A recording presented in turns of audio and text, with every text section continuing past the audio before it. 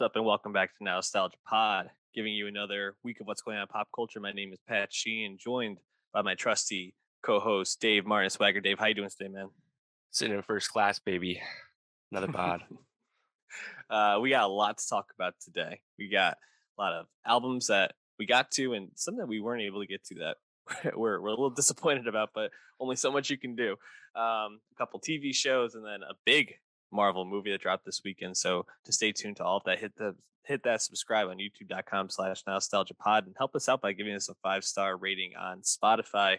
We're gonna jump into a concert though. Dave, you saw the rapper Dave in Boston last night. His album "We're All Alone in This Together" was one of your favorites of last year. Did the album translate live? Oh, it did. Yeah, Dave is excellent live, honestly. Sounds exactly like his studio recordings, doesn't miss a line, amazing breath control. I was very impressed. Very impressed.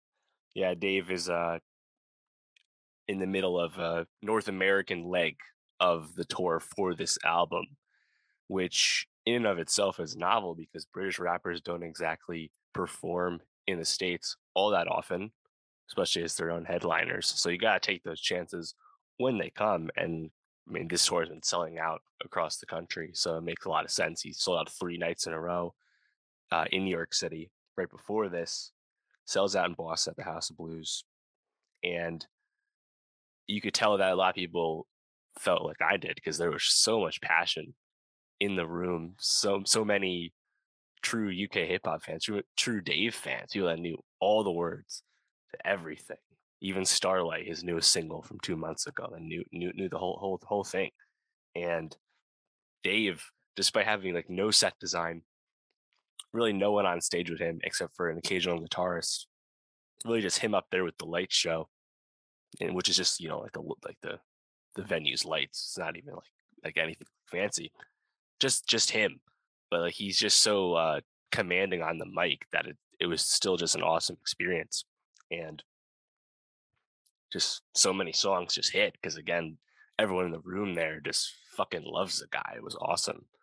And I think there's a lot of trademarks, I guess, from his shows. Nothing out of the ordinary. You can look at the set list for this tour. It seems like it's about the same. Plays about an hour 20 minutes, hour 15 minutes, roughly about 15, 16 tracks. No encore, notably.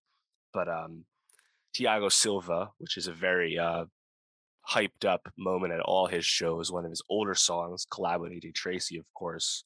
Famously, he brought a fan on stage at Glastonbury a few years ago, and that fan named Alex absolutely crushed AJ's verses and parts, and it's like viral moment.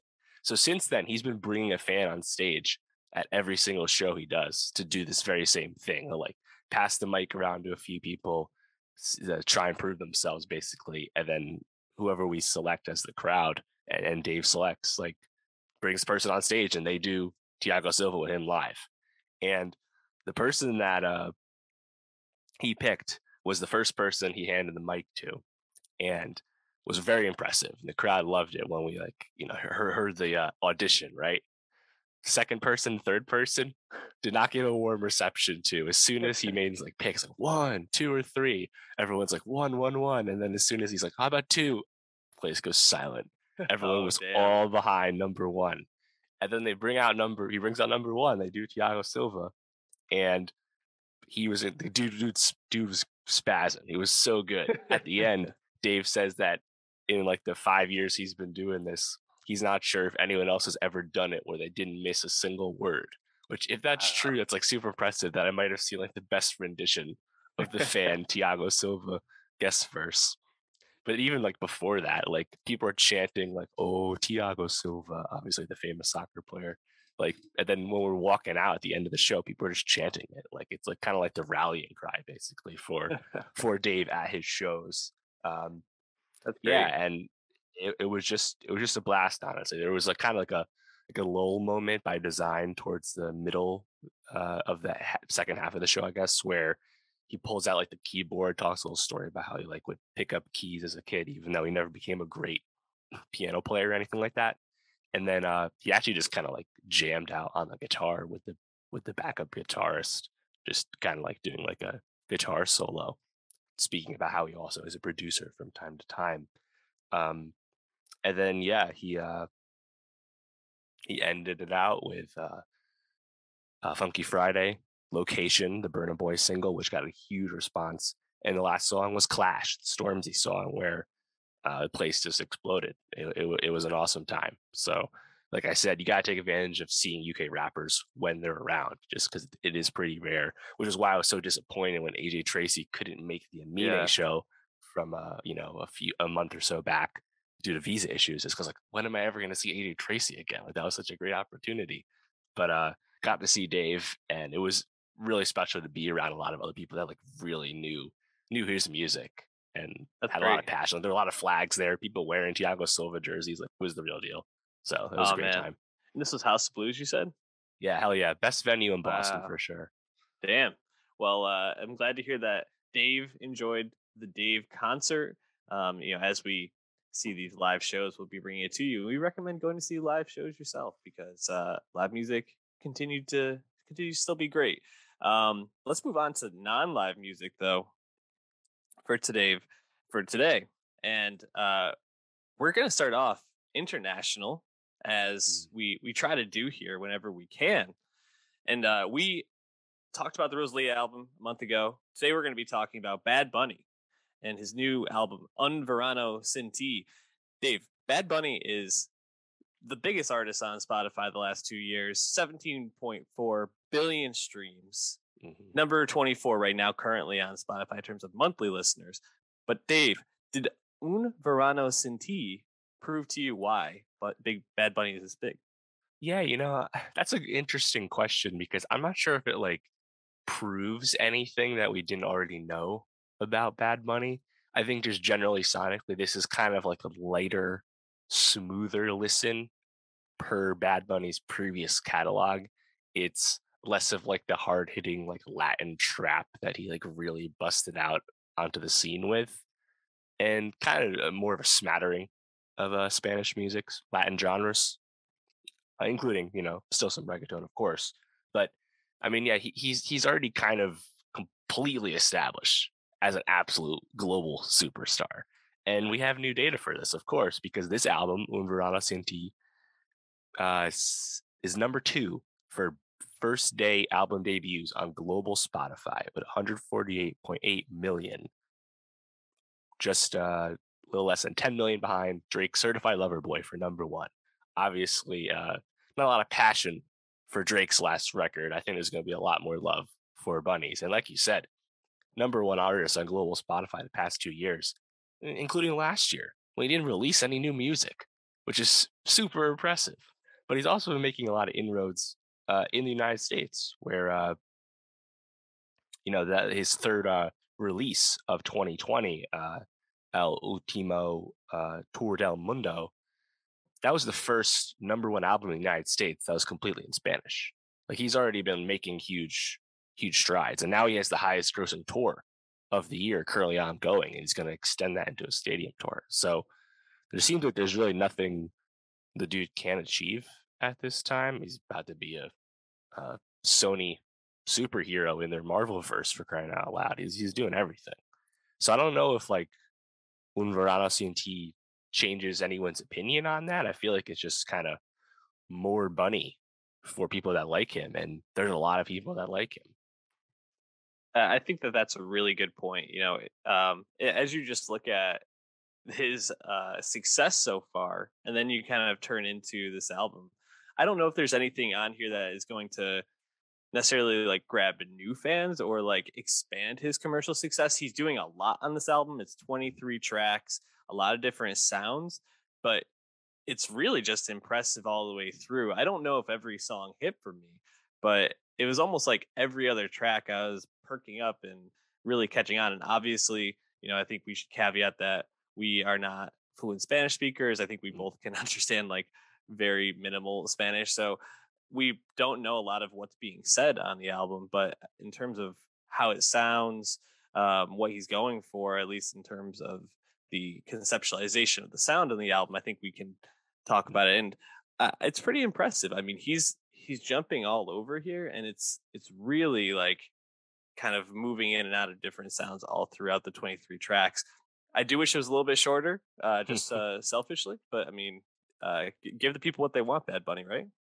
Yeah, totally. I mean, he at least couches this as being like a two-sided album versus just a Sure. super long album. So I guess like conceptually, that's a little more palatable, even though it's not like Spotify lets you know when the second side starts or anything. You'd have to look that up yourself.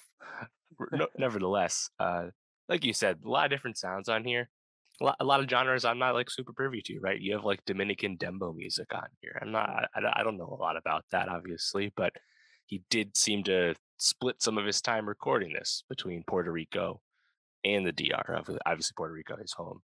Um, for me, I think the more I guess the dembo stuff sounds pretty good to me too, but also like the more traditional like reggaeton stuff, just because it's like super up tempo and he just is really comfortable on those kind of beats.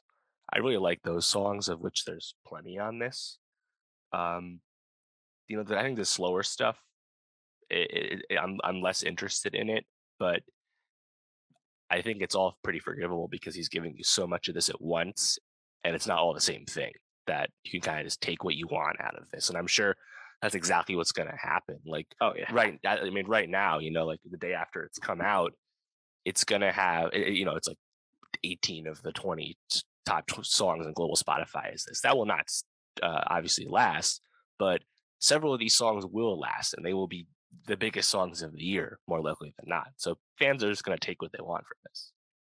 Yeah, and I think to that point, um, you I don't think he does anything on here necessarily like poorly. Like even those songs you're talking about, I agree. I think the more toned down songs weren't as interesting to me, and that probably is also because going back to what we said, we don't know what's being said, so we're not connecting with the lyrics as much on those toned down songs. So the upbeat things are probably more likely going to catch us.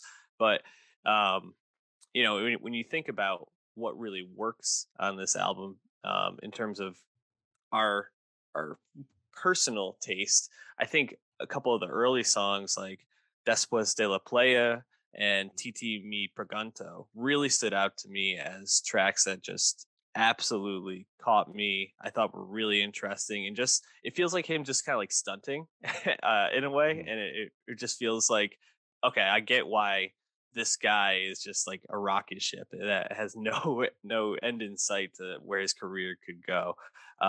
Especially like Moscow Mule is a okay opener. I Yeah, didn't classic I, reggaeton song, really. exactly, but then you get into Después de la Player, and it just is like I don't know. It just really feels like he's just like leaning right into these Latin roots, really Yeah. going for that like toned up Latin sound, and it just fits so perfectly. It brings a smile to your face. Even just talking about it, I get a smile come into my face. And Mm. then two songs later, you get TT, and man, that track, that beat switch up halfway through is just so cool and so inventive, and you're like, okay, so this guy has so many multitudes to him and to his style. It's really really impressive. Yeah, totally. I mean, Después de la Playa, that's more of like a mambo song, and then Yeah. Titi Me Pregunto, that's one of those demo tracks, and like right away within the first four tracks, you have basically like three different genres of Right. Latin music, and it just shows how capable, not just capable, but like really talented he is. Um, I think later on down the track list, what was it?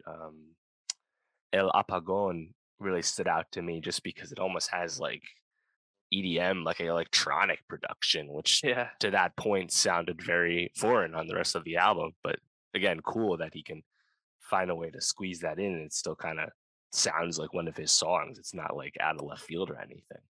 Um, yeah, I mean, honestly, like I feel like every few songs though, I'm always like, yes, more reggaeton. This is pretty good. Like Mm. Efecro is another good one for that. Yeah, I mean, I think like the as the title suggests, Un Verano Sin Ti, which is translates to a summer with you, it is lighter per his standards. It's definitely not like on the production side of things. It's not as trappy as the first album or the second album, but there's still a lot of range on it, which is really cool.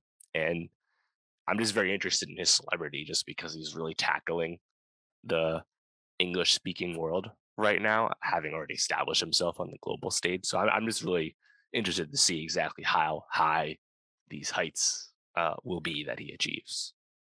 Yeah, and thinking about his his success so far and just who he is as an artist, I mean, it feels like the comparative to in terms of English speaking artists is probably Drake, right? I mean, uh, I don't know if he's exactly at Drake's height, but definitely on that trajectory. And the way he's jumping around within genre, but kind of still holding that rapping hip hop soul in the middle of his songs. I think it sounds like Right. the same lane to me. Yeah, of course. I mean, those comparisons started pretty early on, and Drake famously featured on the debut album from 2018. Right. Um, Mia. I think another notable thing with Bunny too is just he's very himself with his fashion, with Hmm. his mannerisms, his performance, his color of his hair, whatever it might be. He is not afraid to express himself and also speak on social issues, uh, you know broadly, but also specifically from his home. So I think he's a very important star in that regard too. He doesn't take the easy way out with things. Um, yeah, so very very exciting. I think like I said, I just want to see like what's next. Like he's going to be in Bullet Train, the Brad Pitt movie from David Leitch coming out this summer. Like I can't wait to see him do his martial arts film Yeah. debut. It's going to be sick. Yeah, no, he's it's hard not to like him.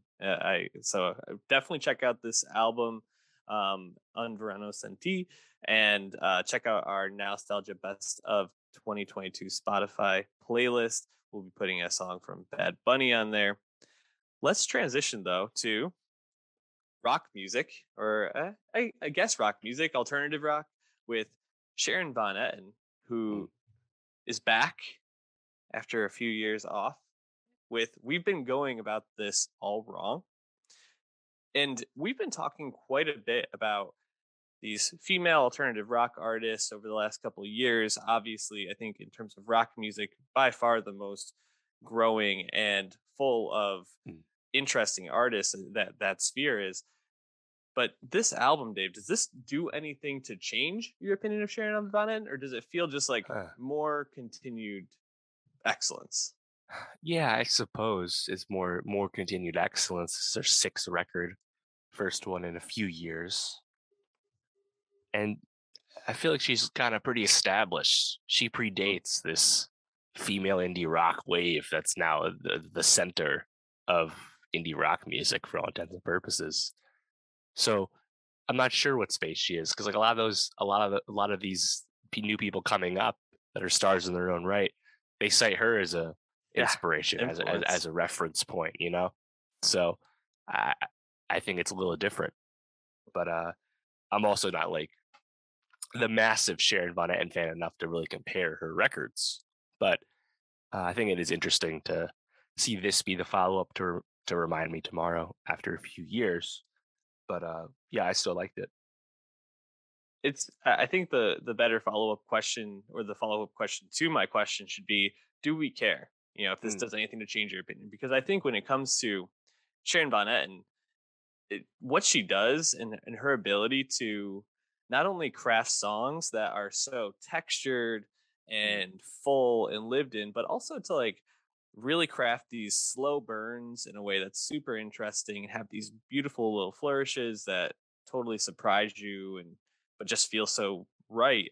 um she just is a, like you talked about, this like elder statesman of this genre at this point. And I don't know if we necessarily want her to be, evolving out of this. I mean, not that I don't want her to be pushing herself as an artist. I think there's definitely some moments on this that felt very samey to um, Remind Me Tomorrow, but also at times I was like, man, I really really love what she did with this flourish where these horns come in, or how she built this song up. So I I think I just left being really really pleased with the album and just impressed with her craft as a singer songwriter at this point. She's a master in my opinion.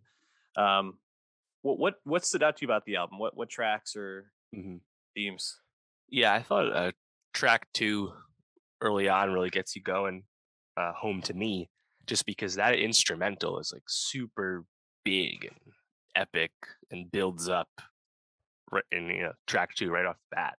That one really stood out to me. I also really enjoyed, the second to last track, Mistakes, just because I thought the performance from Sharon on that one's, like, really great, and, the guitar, very noticeable on that one.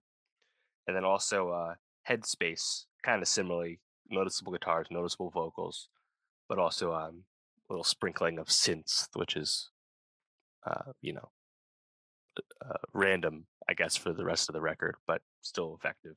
Those 3 songs really stood out to me. But like you said, overall, like Remind Me Tomorrow as well, this album's just very absorbing because that's how she performs and that's how she makes these songs where there's a lot going on, but it's not like just throwing things at the wall. It's all very specific, and usually the songs really build themselves up. The next thing you know, there's like all these layers to the song, as you said. So yeah, I think it's at the very least very still unique in indie rock in terms of like recent releases. And obviously, we're must listen.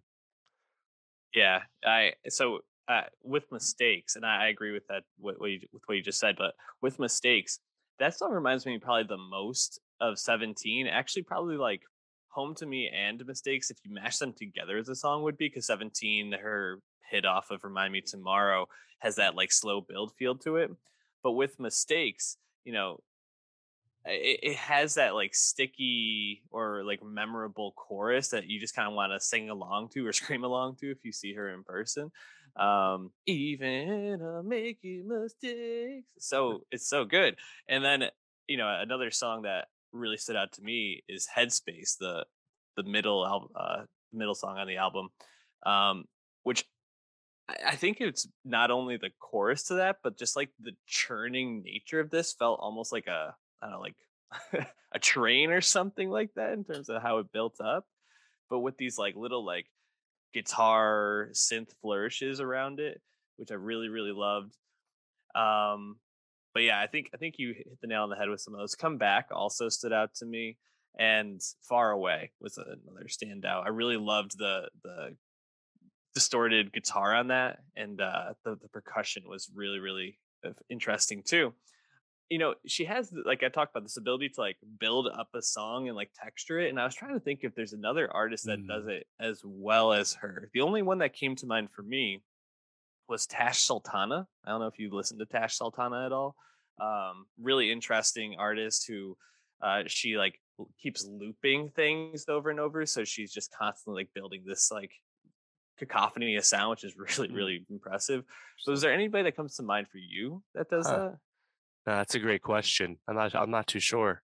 Um, Definitely probably someone who's more in like the singer slash producer side of things, someone who's very Yeah. involved in the creative process. It would have to be someone like that, but no one immediately comes to mind beyond Yeah. obviously like just generally like, involved people like Kanye, I guess. But like, it's a good company to be in when you're this kind of artist because it's a specific way of making music, but also a really awesome way of kind of showing who you are and what your musical identity is because you're gonna stand out basically by default.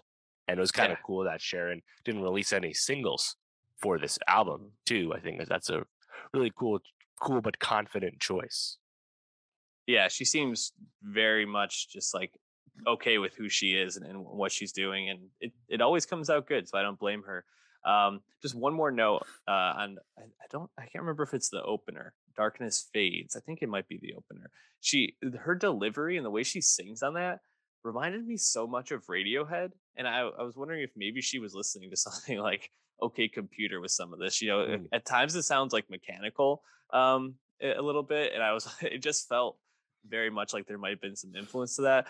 The themes of it are not close to OK Computer, in my opinion. I mean, she's kind of just exploring human existence at this point in life, and it. I don't know if there's anything like super groundbreaking in terms of her observations, but just the way that she crafts this is really, really great. So definitely, I just wanted to mention this too. If you liked any of the new Taylor Swift albums, Evermore or Folklore, you really should go and listen to this stuff, because this is where Taylor probably got a lot of her like influence on that, and like thoughts that, I mean, Desner probably too also was digging Sharon Van Etten while they were making that. So this is really, I think, the precipice for a lot of The those things. So, source. right. Let's move on though to a bigger alt rock. Are they just rock now, Arcade Fire? I mean, Sometimes it's a bit folky, to be yeah, honest. sure. Definitely a rock band for sure. Definitely a rock band. Arcade Fire, back for the first time in 5 years since Everything Now dropped in 2017 with their new album We. And Dave, do we care about Arcade Fire in 2022? Oh wow! Right off the bat, Do you care It- about Arcade Fire? do I care about? That's interesting because there's a lot of love for this album, broadly speaking. There's advanced reviews out. The band's confident in what they've created, clearly. Also, they just capped off a somewhat surprise Coachella performance that got a lot of attention as well. And it seems like people, or at least certain people, are very eager for Arcade Fire to like be back in the mix. Of course, previous winners of the Grammy for Album of the Year, and at one point or another, perhaps the biggest, American rock band, I would say. North American. Yeah, North American rock band. And I guess people want that back. Do I personally want that back? I guess not. I don't have a lot of reverence for the classic Arcade Fire jams.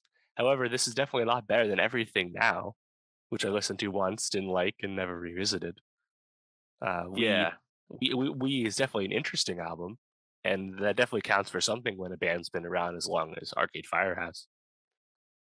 You think about Arcade Fire in 2022, and I just want to say I care about Arcade Fire in 2022. I don't know if I hold them up on the same pedestal I did before Everything Now in this album. I do think this album is a good course correction for them, and definitely I'm impressed with parts of it.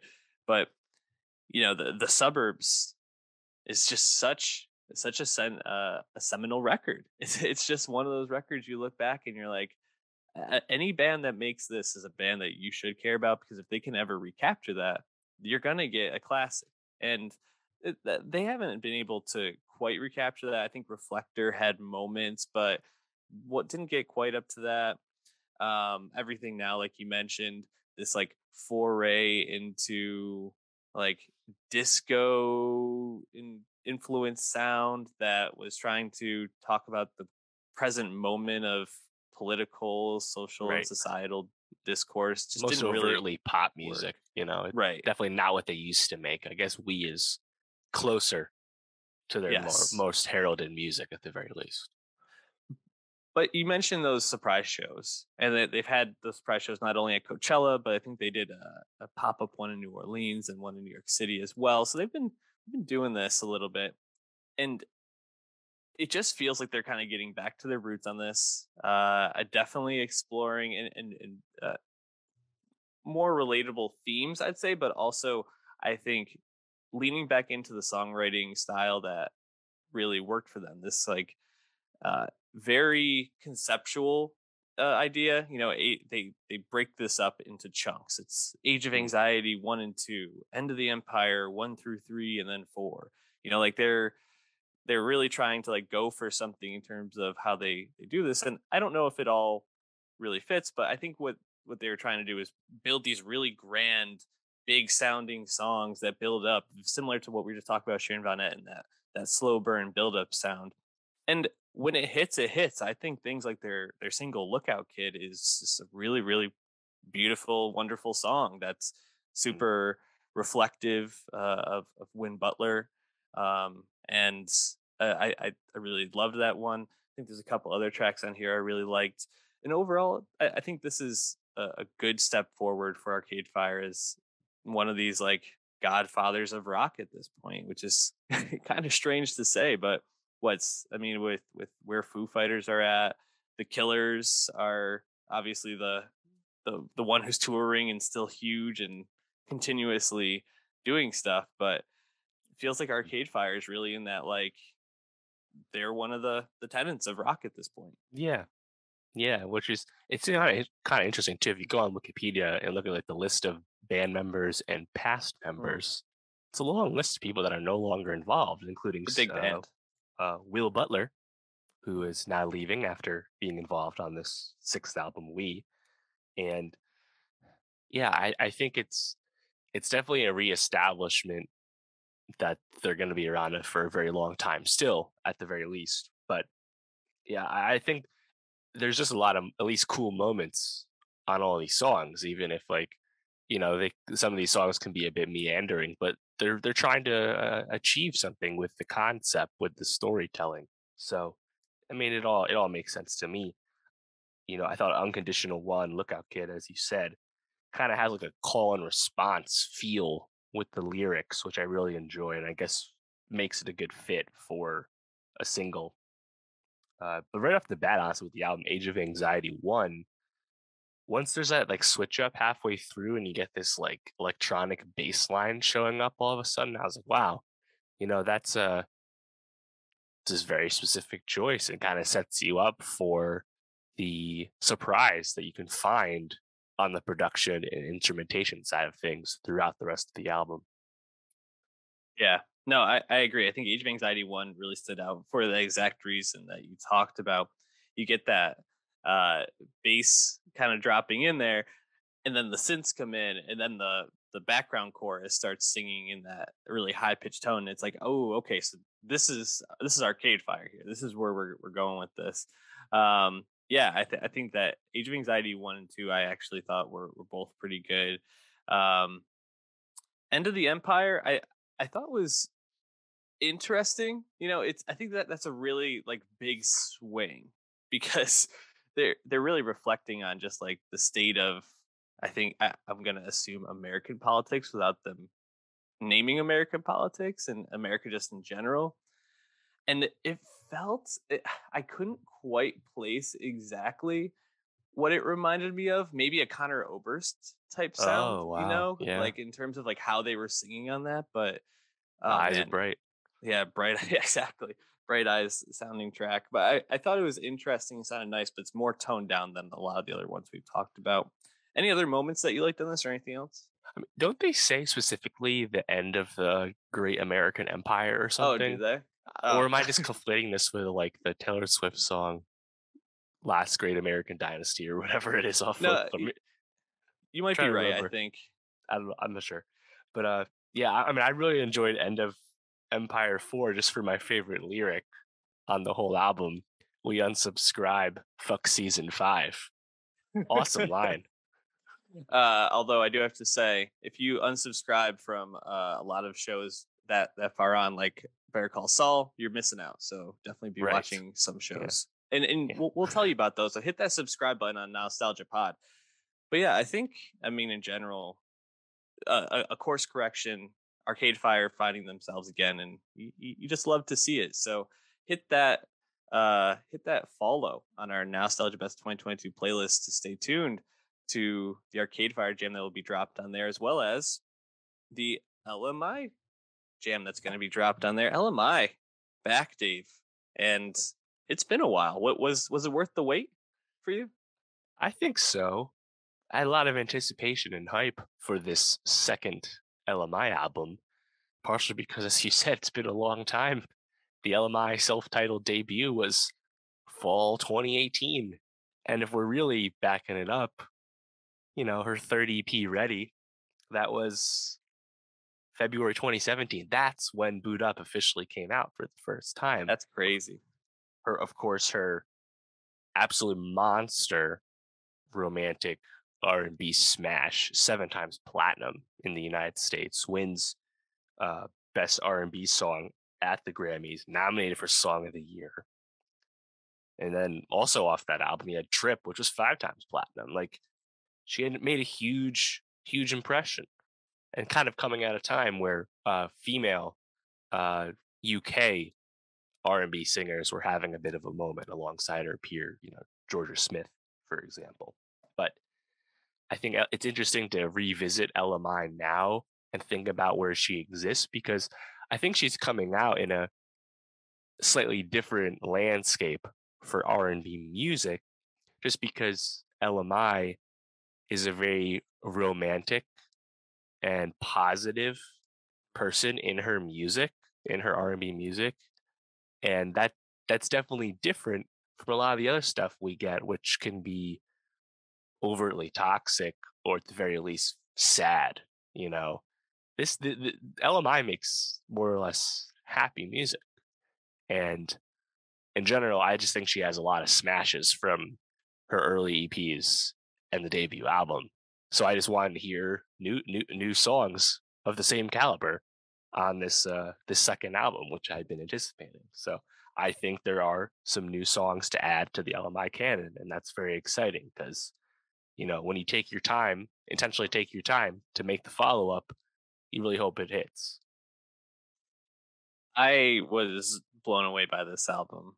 I thought it just sounded so smooth, so beautiful, and she really just has this knack for crafting songs that don't necessarily like blow you away with like a powerful voice or even like a anything like super impressive sonically, but it just feels so buttery and so fun and pleasurable to be in these songs. And man, I'm so glad to have LMI back making music. After the Mm. like you said, a 3.5 year layoff, because she's excellent at it, and she just is. Her voice is just so smooth. I really love it. Yeah. Yeah, I mean, and she knows it too right off the bat. Track one, trying. Yeah. Excuse me. Very very specific vocal layering there, hmm and I mean, just sounds great. And Yeah. then track two, not another love song. She sounds good too, but now she's throwing like this big bass at you on the hmm production side of things. Yeah, I think it's very enjoyable, very smooth, as you say. But I think, like I said, lyrically, it really is worth considering how different lyrically she is from most of like the popular R&B music there is right now.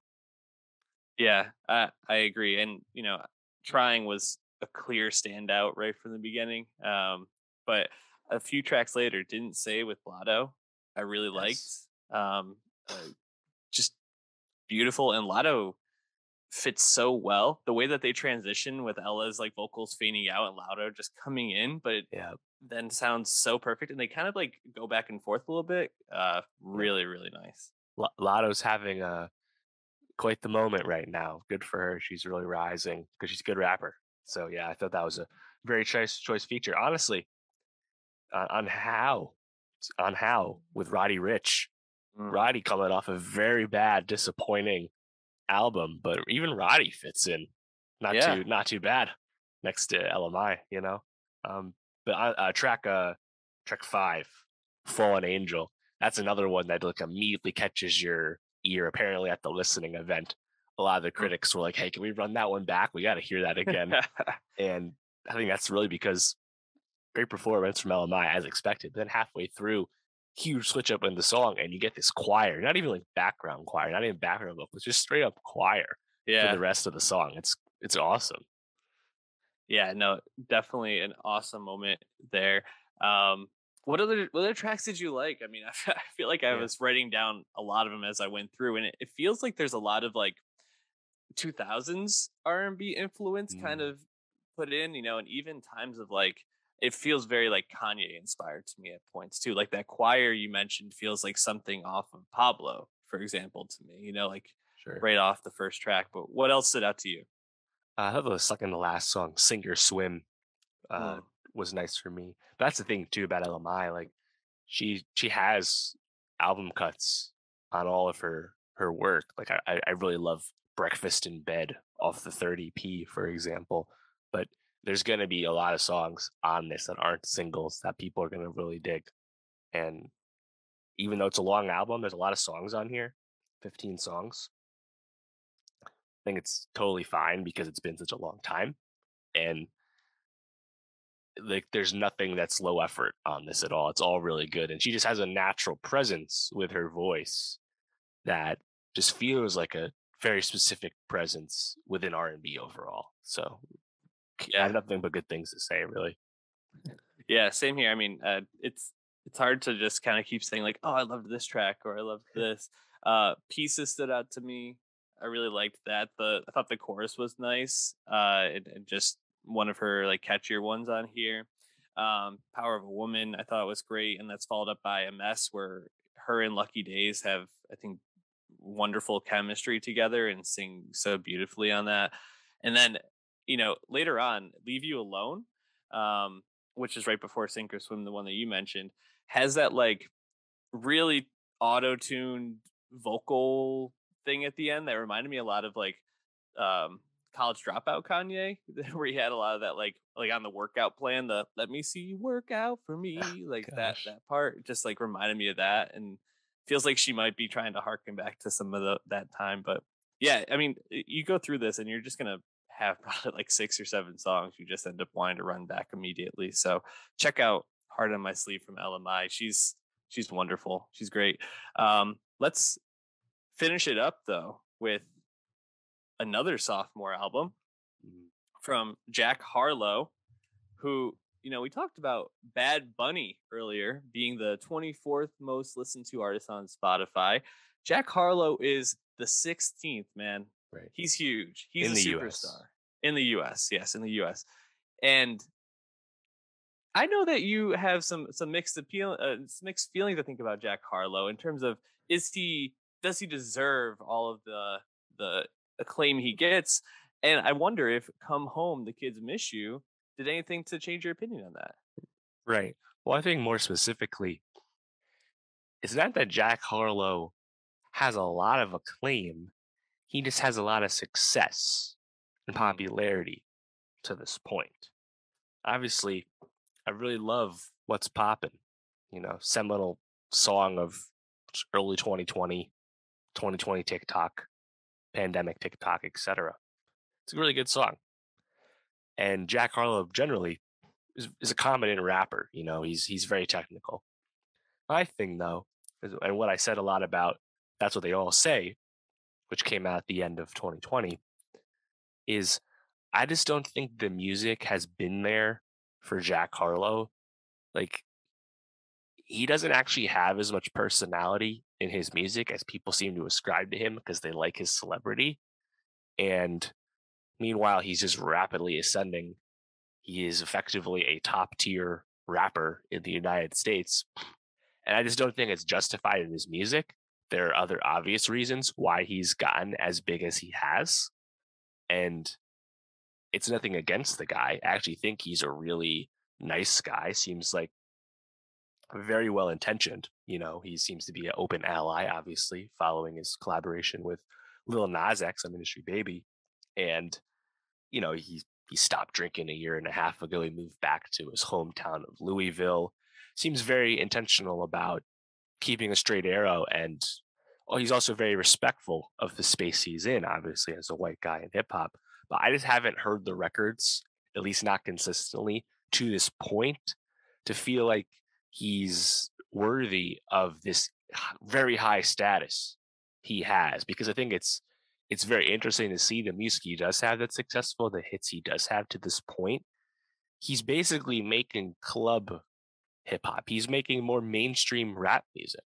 He's not really going for the lyrical miracle crowd, and he's not doing any like cringy, things we might associate with like stereotypical white rappers or anything. He's making mainstream hip hop music and he's getting some run like in clubs. And it is very kind of fascinating for me to see Jack Harlow finding success making club records because no white rapper has really done that. You know, I think G-Eazy had No Limit, of course, but other than that, the white rappers that are successful, Eminem was on the radio and Mac Miller was on the internet. Like we haven't had someone as centrist and mainstream that was white like we have right now with Jack Harlow. So this second album, Come Home, the Kids Miss You, I definitely think it's a better record and a step in the right direction. But I'm still a bit a bit lukewarm overall on the quality of his music. Sounds like "Come Home, the Kids Miss You" didn't change anything in your opinion on that, right? Well, the thing is, I would say Jack, he's still pretty intentional with his music. I think you have to look no further than First Class, which became the number one song in the country. You know, when he released that snippet, of course, famously now, sampling Fergie's Glamorous in a very fun way, he releases the preview on like his Instagram, and it gets a really big response. Credit to him and his team for immediately putting the song out at the end of that very week. Oh yeah. Blows up on TikTok. Again, in a sense, you could be cynical and say it's kind of like a ready-made for TikTok chorus. Either way, it's a really cool sample. I like it. That at least explains to me that Jack is still pretty thoughtful about his Oh music, yeah. at least in some fashion. And the Drake comparisons that he gets from the way he actually raps, uh, they certainly aren't stopping when you have as an intentional of a release thought for a song the way Jack did with First Class. And I think there's a few more moments on the record, but there's also times where I think like when he's like trying to do his storytelling stuff and get in his bag, again, technical rapper, I just don't feel like he brings much to the table at all. Like, yeah, like he might have a witty line or two, but the problem is like I just don't hear the personality. You know, he has all these viral moments as a celebrity. You know, like is he flirting with Saweetie? You know, trying to holla at Doja Cat in the Instagram live in general. Seems to have a very high approval rating with women across all races. But that personality isn't actually in the music if you really listen to it. Yeah, I mean, his personality is just like being a Mac Daddy, right? Like he just is the kind of guy who's hitting on girls and trying to, hook up with them. And I think that's relatable to a lot of younger people who are listening to this music. He has a song called Dua Lipa, which is pretty much just him, macking on Dua Lipa, which is whatever. It is what it is. I mean, I agree with you. I don't know if this album I'm gonna leave and be like, man, this is like a Dave album where just the way he story tells and goes into thoughtful content. No, I mean this is vibes, bro, and the vibes on this are immaculate, and I just really enjoyed listening to this because it was a lighthearted listen for me where I was like, oh, I don't have to like, I can just turn my brain off and just kind of let Pharrell drop in here for a little bit, or let uh Snoop Dogg just drop in for like a quick like 20-second cameo and then pop back out and listen to like a fun beat, which I think the beats on this are really really fun to listen to. So I don't know. Jack Harlow is a superstar for being a superstar, not for being a rapper, and I'm kind of cool with that. Yeah, again, to his credit, like he really rides for the Ville, Yeah. and obviously Bryson Tiller precedes him in that regard. However, Jack has really done a lot to shine a light on ESTG, who's rapidly rising out of Louisville as well. And like I said, his kind of open allyship as a friend of Lil Nas X is great to see as well. And like you said, I think my fear is that he kind of goes a little dicky route, right? Uses rap to become a big star and then kind of leaves it behind to do other stuff. Jack Harlow cast in the White Man Can't Jump remake. Jack Harlow, though, has a big body of work as a rapper, and he says he's still hip hop first. So, not going to begrudge him for taking other opportunities as they present themselves, of course. I just want to continue to hear the growth uh, in the music because, like, for me, a song like Nail Tech, which I believe was the first single for this album, a song that got on Kanye's radar actually, that led Kanye to pronounce Jack as top 5 right now and have Jack come up on Donda 2. Nail Tech for me though, it's like, yeah, it's just kind of like a solid song because again, I just don't. This is not enough Jack for me in his music that it just doesn't rise above anything else I listen to, and I just feel like there needs to be a higher bar for people that kind of skip a few steps in their fame the way Jack has, because again, the records haven't really been there consistently enough to have Jack Harlow be more popular artist in the United States than Bad Bunny, to be blunt. However, like you said, Dua Lipa, whether it's geared for TikTok or not, a relatable hook. Who else would disagree with Dua Lipa? I'm trying to do more than do a feature. It's a great line. It's a great line, and that's the thing, right? Is he really feels like an artist who just gears. He does what Drake isn't really able to do as well, which is he gears his music for the 20-second, 30-second snippet that is TikTok, right? Like Right. you talk about Nail Tech, and there's that line in the middle. I forgot what it is, like da da da da da, but I'm fly though.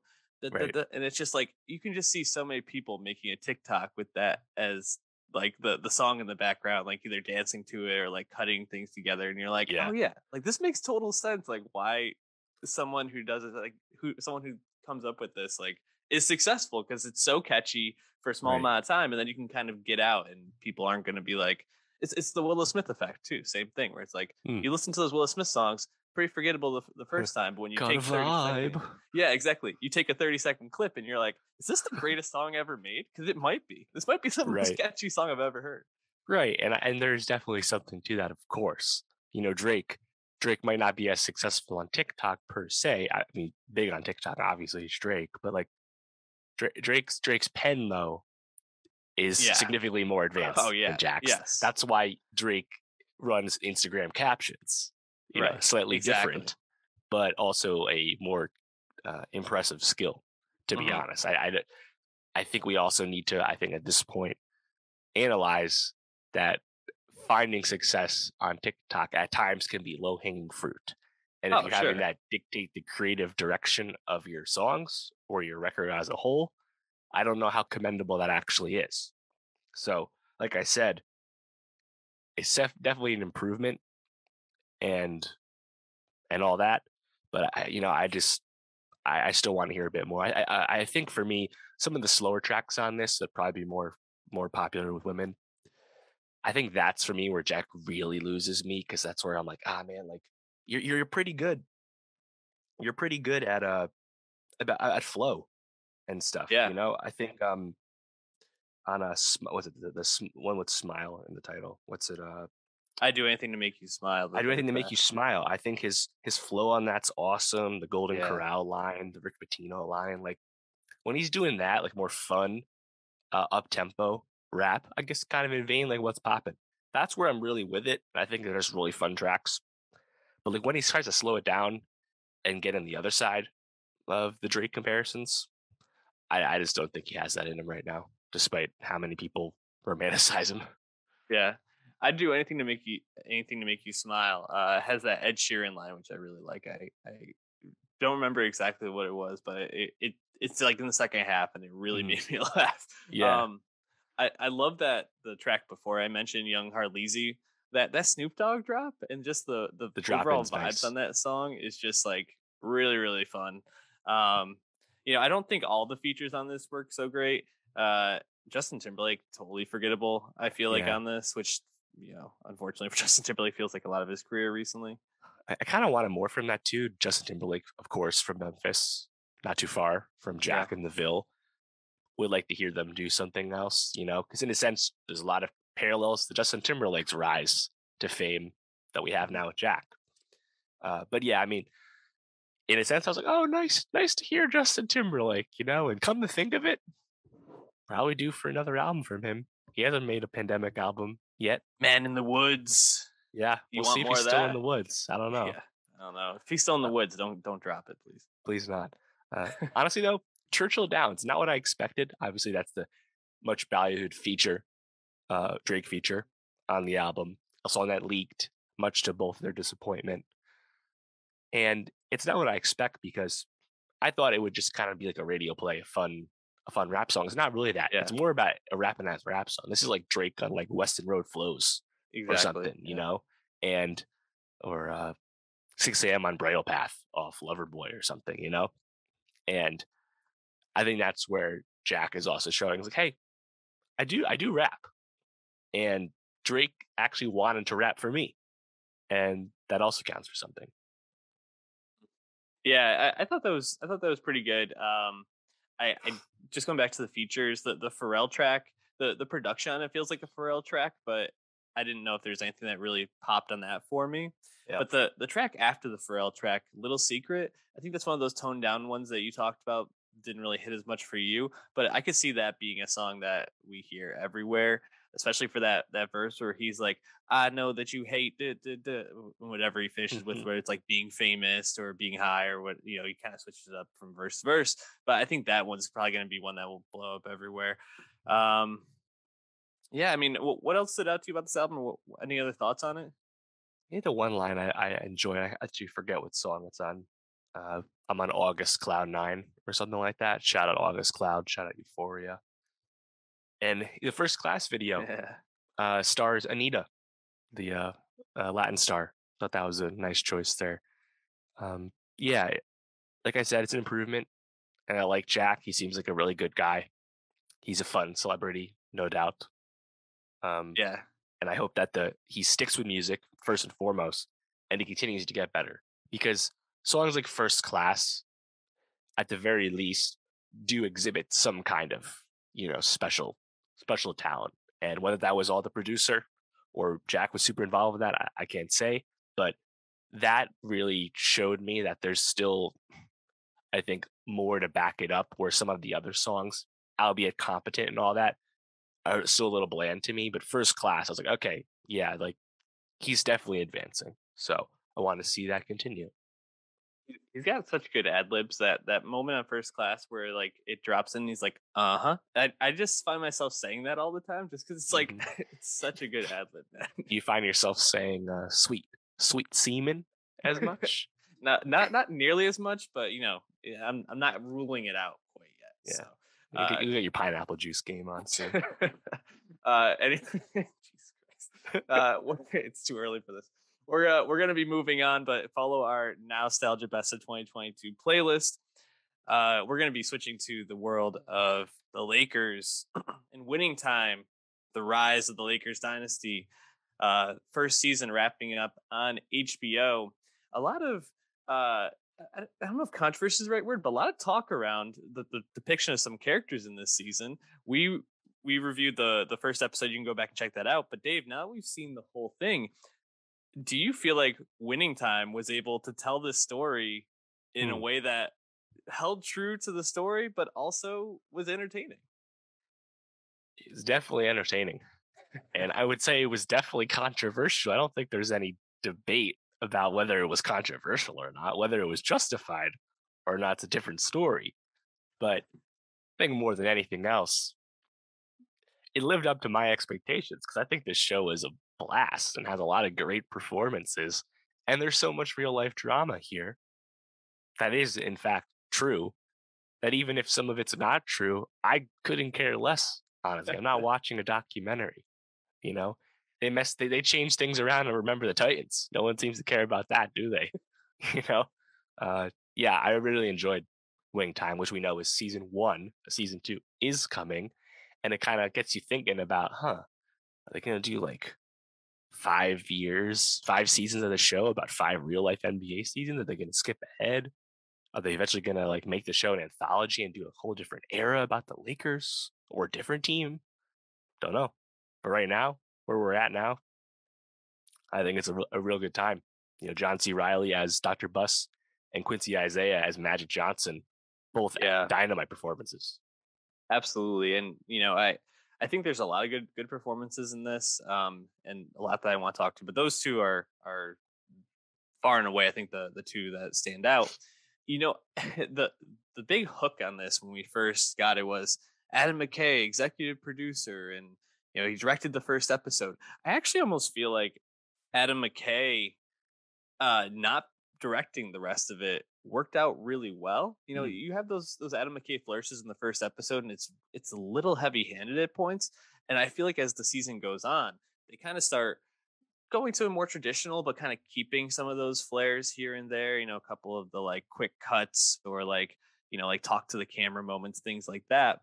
but overall they kind of work it out, work those flourishes out, and I think that actually works to tell because this story is interesting enough as is. You don't really need all the like talk to the camera moments, breaking the fourth wall moments to make this interesting. And the story is dynamite. I mean, like we all kind of anyone that follows the NBA, I think, kind of knows a lot of the hubbub around the stuff, not all the intricate details Right. of everything, but it's there's enough in here where you don't really need to put these flourishes in. Do you agree with that, or did you feel like you missed those flourishes as the season went on? No, I totally agree. And like you said, Dr. Bus magic, look at the camera, directly speak to the camera. Memorable moment where Dr. Bus in his anger like punches the fake cameraman and the camera falls to the ground. You What are also have you like on looking at? yeah, you have like these filmmaking flourishes where like a different film stock is used or at least presented and it gets all grainy for a second. I think it's completely fine because we're also in the late 70s into the 80s, so it's just gonna have like a period detail to it overall. The basketball uniforms, not the uniforms they wear today, slightly different. Um, no no cell phones, right? We're in a different time, so there's already enough to like make it feel different and also foreign to younger people that like I don't we didn't need anything extra because like you said, there's already so much meat on the bone and there's so much drama that yeah, it's completely fine as is. So, you mentioned that controversy. Who do you feel like is justified in maybe their dislike of the portrayal of them on the show?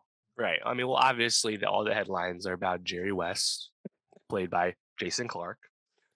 Jerry West announcing that he will be suing HBO and Warner Discovery now, if he doesn't get a retraction from HBO, and HBO basically fired back and said they stand by the show, they stand by the book it's based off, the Jeff Pearlman Showtime book, but also said that there are some things dramatized, and we'll see if we get anything else. I mean, Bill Plaschke in the LA Times, Mark Stein, a lot of NBA, Bob Ryan, a lot of NBA people that were there at the time are up in arms about this. Kareem himself, to the surprise of no one, did chime in as well. Um, and it seems to be Jerry West is the main thing people are focusing on, which is kind of funny because Dr. Bus is portrayed as his reputation entails in real life as a philandering, Oh misogynistic yeah. man. But that's also what I think everyone understood about Dr. Bus, and people don't really have a whole lot to say about that. At least not as much as they do about Jerry West.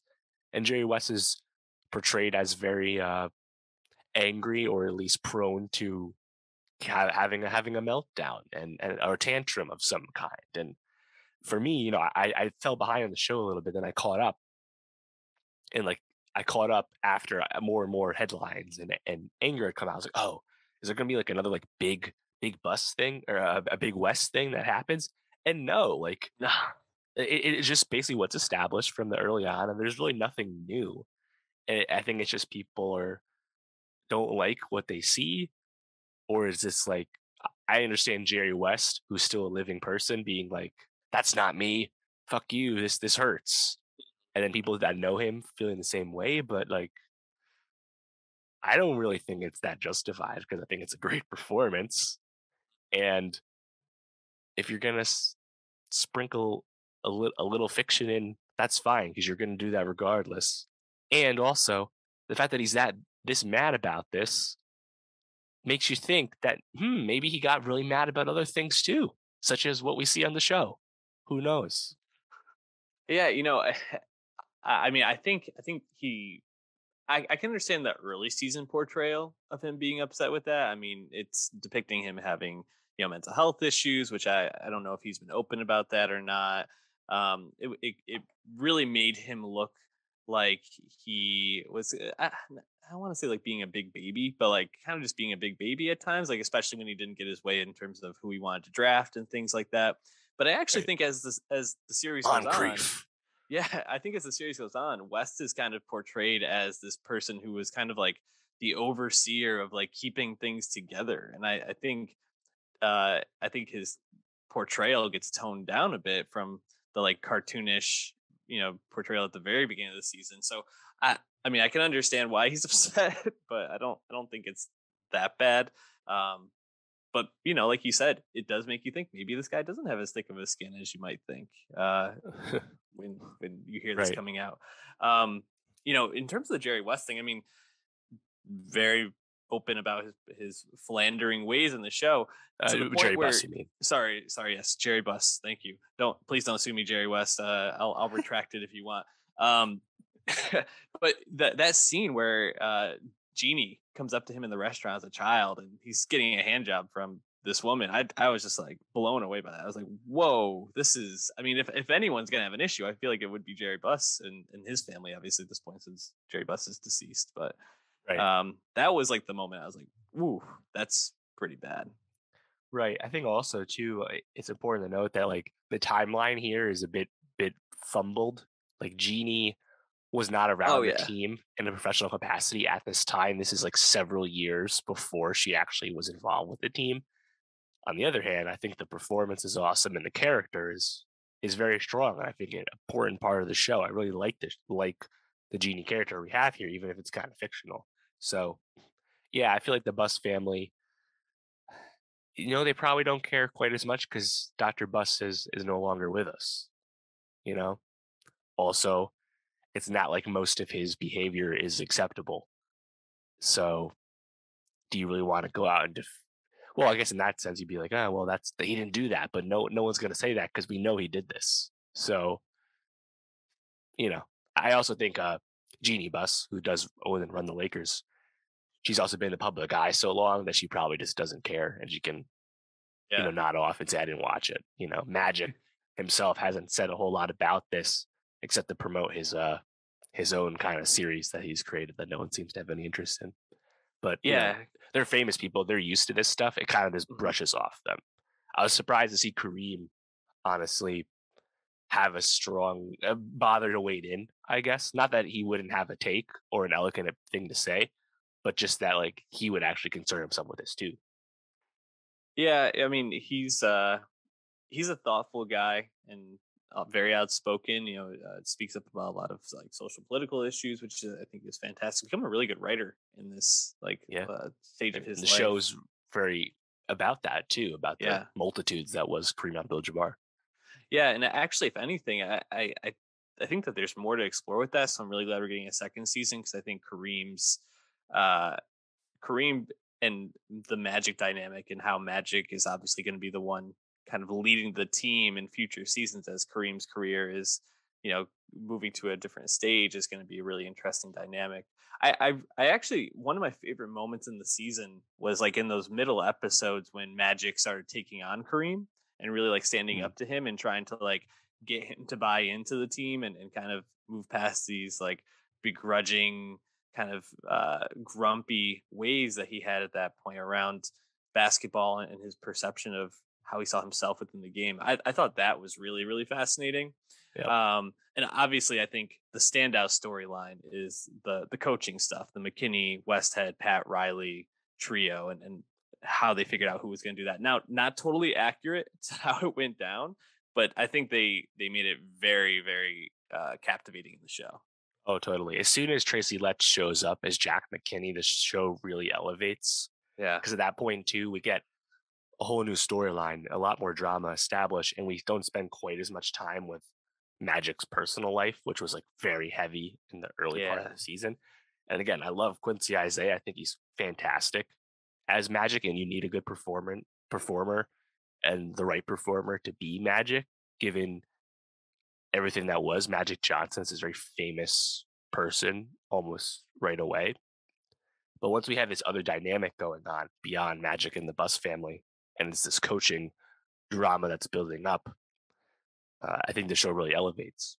And Siegel as Westhead, I don't know how accurate that portrayal is, but for the show's purposes, the McKinney Westhead dynamic is very successful, and then Riley joining in and becoming more confident in his abilities and what he wants from the game after retirement also is really awesome. Now, Adrian Brody as Riley, early on, it's not quite as like confident, cocksure as we associate with Pat Riley today. However, I only know Pat Riley as an older man that puts his rings on the table and tells people to join his team. Like I don't know about early Riley. Like so, in the sense, I get why some people could be frustrated with things that are changed, just because this is going to shape the opinion of a lot of people that were not alive in the 1980s and only know about all of this secondhand anyway. So I understand that, but for the sake of narrative dramatic television, everything with the coaching staff and those three actors is spot on. Yeah, I agree, and I really love the dynamic. You know, I love when Siegel as Westhead has the medical emergency. It's a Yeah, is that a kidney stone? Is it that what it is. is? Yeah, It is. and man, that whole episode where Pat Riley's trying to get Westhead to like make a decision, like you're not gonna like let me go, right? And then like Westhead's feeling so loyal to McKinney. It's just really really well done. And then I think the stuff with to kind of switch gears, I think the stuff with Jerry Buss and his mom, while I don't know if it totally lands, does kind of build out Buss as a character beyond just being this philandering, ridiculous like businessman, which I Hmm. think is necessary for the show. But I don't know if that totally hit home. Did that totally work for you? Yeah, like you said, I think that you understand why it's there for the character.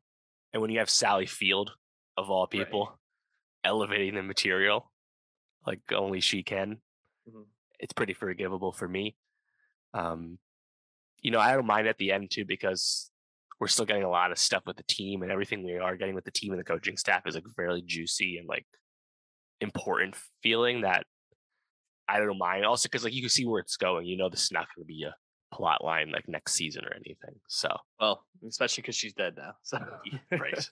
um, yeah, I guess like I just wanted to like see for you a lot of the talk before the show was about who was playing Jerry Buss, with John C. Riley being tapped and Will Ferrell being very upset with Adam McKay about this, to the point where their friendship at this point seems to be non-existent. Could you have seen Will Ferrell as Jerry Buss in this? I mean, I could have seen it. It would just be a completely different show, Yeah. and I don't really want that show. Riley has dramatic chops, much more effective than Will Ferrell's dramatic chops, which we've seen in bits and fits and starts. Riley is great as this. He can do the comedic stuff, he can do the gregarious stuff, and he can do the dramatic stuff too. Yeah. And he also looks the part of the Doctor. So yeah, I thought he was spot on as this, and you really need this performance to work for this version of Winning Time that they made, without question. Yeah, absolutely. I couldn't agree with you more. Will Ferrell, I think if he was cast, would have made this a little bit more cartoony, and the dramatic moments would not have hit nearly as much. So Hmm. definitely, I think made the right call. Although definitely sad to see that him and McKay are still, it seems to have still not have resolved this. What other thoughts do you have on this season? I mean, I'm looking forward to season two, but what else stood out to you? Well, I think just like the depth of the cast is like really impressive. You Mhm. know, we made a lot about John C. Riley's awesome, Quincy Isaiah and Solomon Hughes as Magic and Kareem. Very Great. important bits of casting. They did an awesome job. We mentioned Jason Clark, who, whether you think it's accurate or offensive or not, I think Jason Clark's awesome as this version of Jerry West. Uh, Brody, Letts, Siegel, Gabby Hoffman as Claire Rothman, I thought was awesome. Devon Nixon, the son of Norm Nixon, playing his dad, very impressive. Yeah. uh, Hadley Robinson as Jeannie, really good. Then you have all these completely overqualified people in these very small roles. We've mentioned Sally Field as Dr. Buss's mom. You have recent Emmy winner Julianne Nicholson as Cranny, Jack Mhm. McKinney's wife. And really, it's just her being the wife character. There's not much to it. Rob Morgan is there as Magic's dad. You know, Mhm. even Molly Gordon, a rising actress, is just like one of the employees at the team that's interfacing with Jeannie. Like, there's a lot of talent here, and in season two they'll bring in more people for new characters as the story goes in real life. Um, we'll have When I I'm sure a lot of additional A-listers joining. Very exciting. For sure, and you know that the Boston LA dynamic is going to be played up as they're going to be fighting for titles here in the '80s. Michael Chiklis Chickless, says our back is here. exactly. Um, you know, a moment that really stands out to me and made me laugh, but also I just was like, this is this is the type of McKay stuff that I'm glad wasn't more in the show. Is that scene? I think it's in episode 8 or 9 when they show that the Celtics lost in the playoffs to the 76ers, and Larry Bird looks at Magic through the TV and says, "See you next year, shithead," or whatever he says to him. And I think the Larry Bird like portrayal of this is like so ridiculous, but also kind of fun. Like they're just making him a complete villain, which is like, okay, Yep. sure. Like from the perspective of the hero of this story, it makes sense that they would do that. Mhm. But it's a really funny portrayal to me. Yeah, totally. I mean, they have him walking around dipping into a Budweiser can, always drinking beer, which we knew that early days Larry did Yeah. drink a lot, to the Mhm. detriment of his playing career. Um, but I like that because they also still bring in the real life stuff too about how Magic was pitted against Larry, and Larry was propped up as the great white hope for the NBA and Middle America. You know, the Mhm. success of the league. They don't shy away from that, which is like the real important thing with this whole dynamic in the early days. So I thought they're going to make uh, Larry Bird a bit of a caricature. I don't care because it's not a Celtic show anyway. So what's it Yeah. matter? I agree. But just one other moment that really stuck out to me, I thought was like a cool moment that kind of made my jaw drop in a sense, was when they were figuring out how they're going to sell the Lakers and how they what vibe they wanted to give around the team, and they come up with the idea of the Laker girls, right? These Mm. dancers who are not your traditional cheerleaders at that time, and how Paula Abdul was the person who kind of led the original Laker Yeah, girls. it's I true. totally blew my mind. Jaw dropping moment for someone who was not aware of that, and just like it makes you just want to dive into more about this story. So I thought that was really well Right. done how they dropped that in. Right. And I think that's what's cool too about this real life story and its setting is that you're just prone to having all these really cool and fun cameos and small roles, whether it's Paul Abdul, effectively by chance, being in this story, or Jack Nicholson in his Mm. heyday Yeah. being Jack, or Richard Pryor coming around and perhaps tempting Spencer Haywood a little bit too much. I love seeing that, like the LA of it all. They don't shy away from either, so I'm looking forward to more of that too. Once the Showtime is Showtime and it's super hot. Yeah, absolutely. I think we're both looking forward to season 2. Highly recommend catching up on this if you care about basketball or even just like drama in general. I think you could enjoy this, but definitely really, really fun first season of Winning Time. Dave, you ready to move on? Let's go to Disney. Disney Plus. We're gonna start on the small screen before we get to the big screen. And Moon Knight season 1 has wrapped up. Oscar Isaac leading this show. Dave, we reviewed the first episode. I think there was some hope that this was going to be a bit of a change up for the Disney Plus Marvel MCU TV shows. Did season 1 deliver on that promise for you? Mm. Well, it's definitely different than the previous 4 live action MCU Disney Plus series. That's for sure. And it's not really connected at all to the greater canon, which is nice because that was kind of all that was propping up Hawkeye for even existing, for example. So it's not any of that. It's definitely different. And I respect that creative decision for Marvel. That being said, Moon Knight at the end just didn't come together for me, and I found it just kind of lacking in the. It's just not as compelling as I wanted it to be, which is a big disappointment for a premise featuring Oscar Isaac and Ethan Hawke about a man possessed by an Egyptian god in the presence of a lot of Egyptian mythology and stuff. Like, oh, on paper sounds pretty fun and at least interesting for an MCU property to tackle, but I just didn't really enjoy the back half of the series, and like they go in a super high concept direction. Kind of takes you by surprise, starting with episode 4. I respect it for trying to do something different, but I just really wasn't as compelled as I wanted to be by this show. I think it has a lot of the same problems that some of these other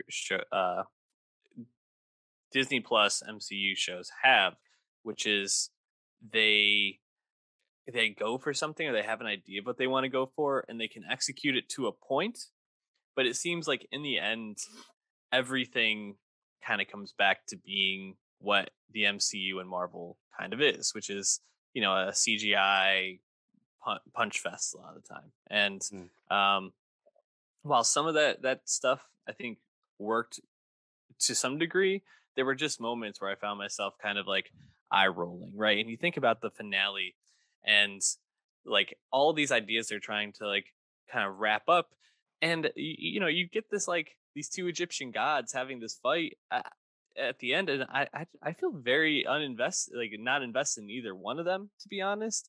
And it just felt like, okay, I want to see how like the Oscar Isaac Ethan Hawke aspect plays out more. I thought the episode 5, where it felt just like an episode of Legion in a lot of ways, Mm. Yeah.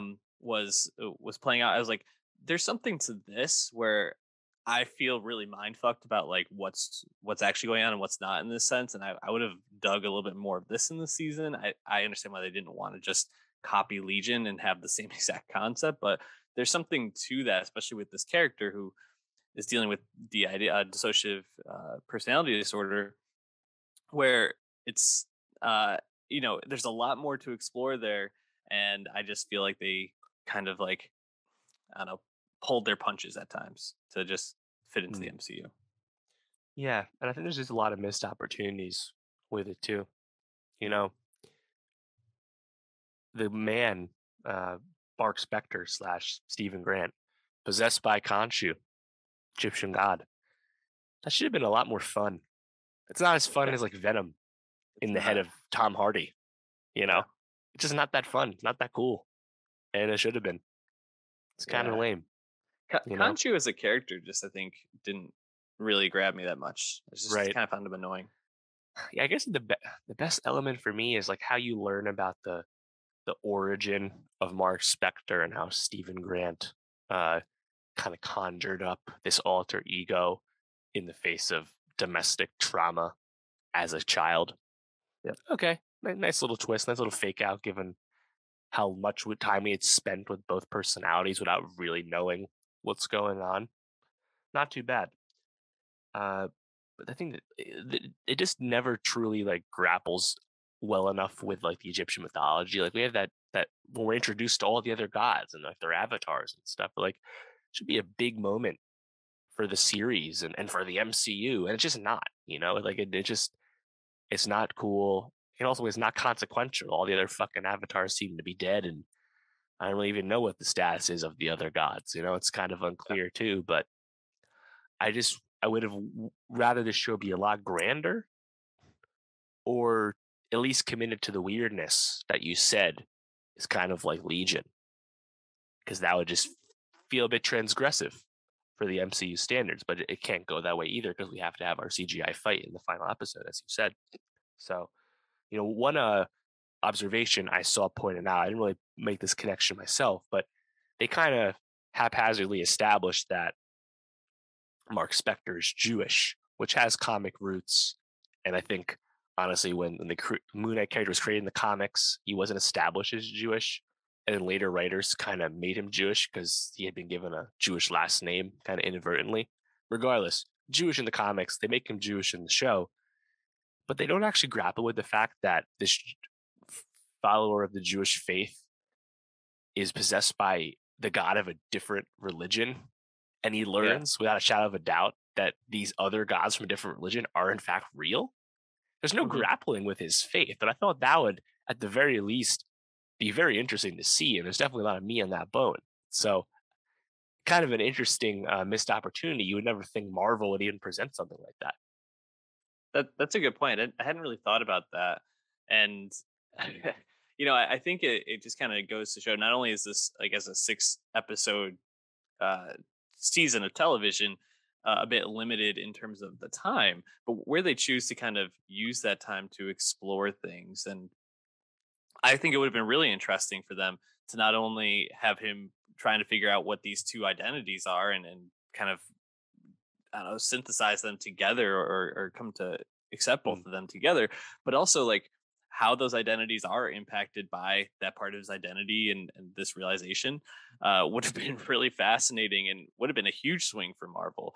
Um, you think about like some of the moments they chose to explore and things that they didn't.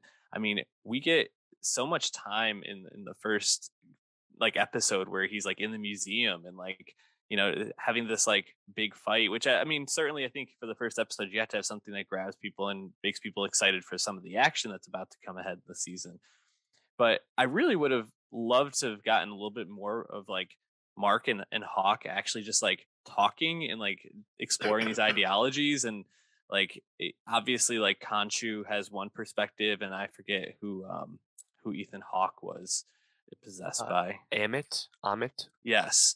And like I get that like the idea of like judging people based on future crimes, but is this person really like seeing into the future? Is this God able to see Hmm. that and see that these people are Oh, with the going to be bad? scales. Yeah. Yeah, Right. and like is that going to actually like I think there's a lot to debate there, a little bit more than like the Thanos is crazy. It's like, well, some people think Thanos might have had a point. So maybe there's a way to like explore that like these ideas aren't totally bad, even if they're a bit deranged in some ways based on Mm. the way we currently see things.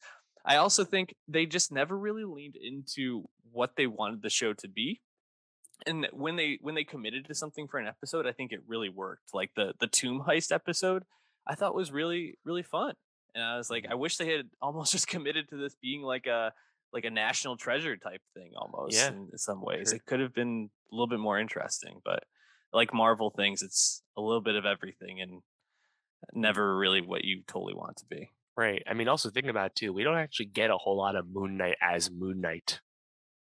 He's barely in the suit, you know? Yeah, yeah, And I think to some people, seeing a disappointing. very protracted Moon Knight origin with very little Moon Knight is probably just not appealing, you know? And there's some criticism of the CGI. I didn't really mind it, but you can notice it a little bit, I guess. May Calamaway as Layla, kind of a light character as well to the very end until she becomes the Scarlet Scarab, which looked pretty cool Are and you all an that. Egyptian superhero? Right. What? Here's our representation, which Yeah, is great and all, but like just kind of ham fisted. yeah. Um, yeah, man. I just at the end of the day, I was like, man, Oscar Isaac and Ethan Hawke, two of our great actors, they're just fucking slumming it, man. Just not like special material. It's just disappointing. I gotta say, when the season ended, and then you had that mid credit scene where Right. Hawk is in the mental health facility and gets wheeled out, and they're like, it seemed like they were gonna like be saving him for a season two. I was like, is Ethan Hawke really gonna do a season two of this? Like, is he Hmm. really gonna commit to this? And then no, you get the reveal that there's another identity, Jake Lockley, who I think a lot of people actually associate most with Moon Knight. So I Yeah, think there were that some hints in the series too. yeah, so I think that sets it up nicely for what the showdown of the second season will be: Jake Lockley Right. versus Mark and Steven. But I was glad that I think Hawk kind of closed the door on a second season. I Right. think it's a bit of a Important to note movie. too, there is no like second year option on Isaac's contract. He is not currently on hold with Marvel at all for a second Yeah, season, and there's no second season announced. The other EPs of the series, like Muhammad Diab, they have no idea if they're making a second season or not, despite obviously nods to making another one. So we'll get Moon Knight in some form, I have to imagine, but I think reception and popularity of the series will probably dictate whether that's a season two of the series or perhaps an appearance in some other property, like a movie or another series, whether that's Oscar Isaac again or just Layla, who can say, so seems like there's a lot of TBD with that, or at least they're keeping their cards close to the vest. We got announcement of Loki season two, like the first weekend after the finale came out. So very different circumstance this time around. Um, but at the very least, I do give him credit for making a show that was very Oh self-contained yeah. within the MCU. It is refreshing. Yeah, definitely. And I think they at least were like going for something here, exploring different aspects of the world and of the MCU world. So give them a lot of credit. Up next in the DC, or sorry, not the DC, in the MCU TV series is Mrs. Marvel. Are you Yep. excited? I think it'll be cool, excuse me, just because the Kamala Khan character is very popular, but because it's a very young character, I hope it's all ages fair and not for kids. Yeah, I agree. I'm I'm cautiously optimistic, but we'll see. I'm not exactly sure what to expect with it quite yet. So Disney as usually tries to do everything for everyone, so I'm sure that they'll try to rope a little bit in, but it feels like it could be a kids show happening. Why don't we switch gears to the from the small screen to the big screen where this past Thursday, Doctor Strange in the Multiverse of Madness finally dropped. And Dave, Sam Raimi behind the camera for this one, directing this. A lot of hype for this. This had been pushed back, was supposed to be coming out before Spider-Man into the Spider-Man No Way Home. So we're kind of getting this not in the order that they first expected. Did this movie, did Doctor Strange and the Multiverse of Madness really take you into the Multiverse of Madness? Do you feel like it went as crazy as you Huh. expected? That's a great question. I would say it's not as multiversal as you're led to believe. We're really only in a few different universes in this. And we see all these flashes of all these other things very briefly, but we're not really in anything too crazy. But I did enjoy my time with this film. Very messy film, a lot going on, but I think it's pretty fun if you just kind of roll with it and try not to overanalyze its muddled plot. Yeah, I thought that this was a lot of fun. I think that there's some really, really, really cool and inventive moments, and some times when you're just like, man, Sam Raimi and the way that he thinks of things and how inventive and creative he is just like singular. And then there were times when I was like, he can't totally escape the MCU though. There's still Right. times when he's got to kind of play the game. So I think there's a lot to like in it and a lot to not like. Why don't we start with the things that we thought really, really worked in Right. this? What did you like about the Well, film? I think that's a good place to start. Is Sam Raimi, of course, his return to superhero films after, for all intents and purposes, establishing where we are today with this Tobey Maguire Spider-Man trilogy. But Raimi at least does as well a job as Kevin Feige and friends will let you do with putting your own stamp on a Marvel movie, and he picks his spots well. Obviously, he really does no say on most of the plot and conclusions and stuff, but Raimi brings a lot of his talents, apart from Spider Man, obviously, as a horror film director. And he really, I think, brings a lot of that in a pretty compelling way per MCU standards. You know, whether it's like the a twist on like the Hall of Mirrors or overtly like demonic stuff towards the end. Like I I I quite enjoyed him at least trying his best to sprinkle in some less familiar elements to the MCU. He's not the first one to put a stamp on a movie. I think Coogler and Black Panther comes to mind, of course, and Waititi and Thor Ragnarok as well, and I guess James Gunn. But apart from them, it's been a little while since we've had someone really kind of stand out as a director on this. Chloe Zhao tried with Eternals, natural lighting and all, but didn't really work out in the end. But I think Raimi, he certainly brought his skills to this film. Yeah, no, I completely agree. I think when you think about Sam Raimi, a few of the things that really come to mind are the the essence of horror, but also his take on action and like making action still like fun and lighthearted, and it doesn't have to be totally like uh totally serious all the time. And I think you get a lot of that in both of these. Not only like you talked about like the demonic aspects of the ending, but there are times when this movie is just straight up scary. Like that scene where Wanda is chasing them through that tunnel, and then they're like kind of like trapped where like underneath the bridge or wherever the water is, and you're just like, where is Wanda? Like that moment is like truly scary. I think the way that he portrays like the fight scene between Doctor Strange and evil Doctor Strange is really, really inventive. And that take to that point I was talking about where, conceptualizing lighthearted like fighting and violence, using the score and the music that's being played as a way of like conceptualizing the fight, I just thought was like absolutely brilliant and so Mm, cool. And I literally just like had a huge smile watching it. I was like, this is something I'd never seen or never thought of in a movie, and this is why this guy is so yeah. great.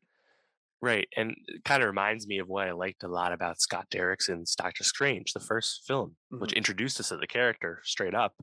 And I think some people kind of view that as a bit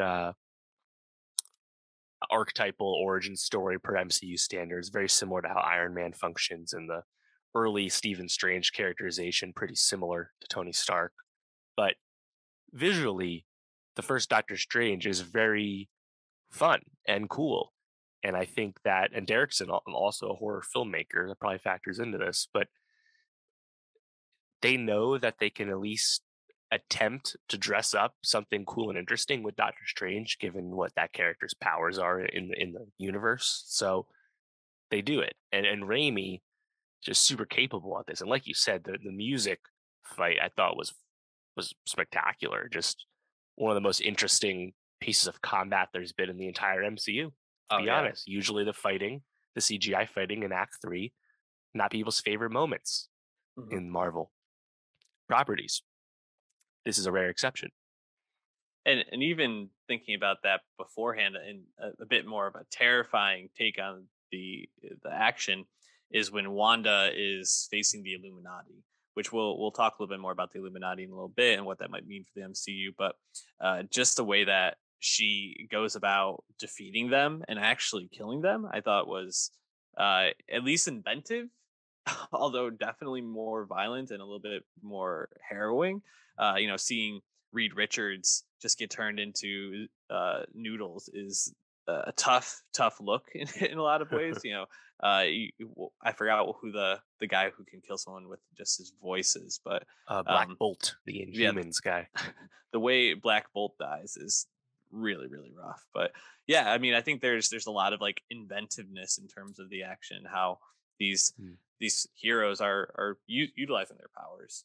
Um, yeah, and I think to kind of keep on the Raimi aspect, I also think the way that this movie looks, while there's sometimes when it feels, I think, a bit MCU-ish, I think you can definitely feel his camera work and his touch throughout. There's a lot of Mm. like close-ups, and a lot of like ways that the camera moves about through the action that feels very in line with him, kind of putting it like right in the person's face, like shaking it, feeling like you're in the scene a lot of the times, which I Mm. think really stood out to me as well. What else did you like about the movie? What else worked for you? Yeah. So I think a creative decision for the MCU that was smart was to lean into Wanda Maximoff as a villain, because WandaVision, the series, the first Disney Plus MCU series, did not redeem Wanda at the end of after everything that happens at Westview. And I think that was a bit of a criticism for a lot of people, including myself. It's like, hey, like Wanda was like bad news in this series and like shouldn't be like forgiven for her personal self good intentions, right? And the movie also leans into that. I thought that was great. Great idea to make her the villain. And honestly, this WandaVision Doctor Strange 2 arc for the character is the best material that this character has had after not being much of a presence at all in all the other Avengers movies. So I thought it was really compelling that the Scarlet Witch was the true villain of the story, and they do a really good job of having the magic and sorcery stuff feel pretty compelling. I I do think it was a good choice to have her as the villain. I don't know if the portrayal of her what was driving her decisions is necessarily one that I thought was well thought out. It's very fraught still ever since the show. Yeah, and to be completely honest, like I think it's a not a great look for the MCU to basically be taking motherhood and using that as a way to like drive a villain into doing some of the worst things that we've seen on screen from someone who was once a hero in these films. I mean, Wanda is trying to kill a teenager throughout the course of this movie. She is trying to she kills a lot of people in this movie.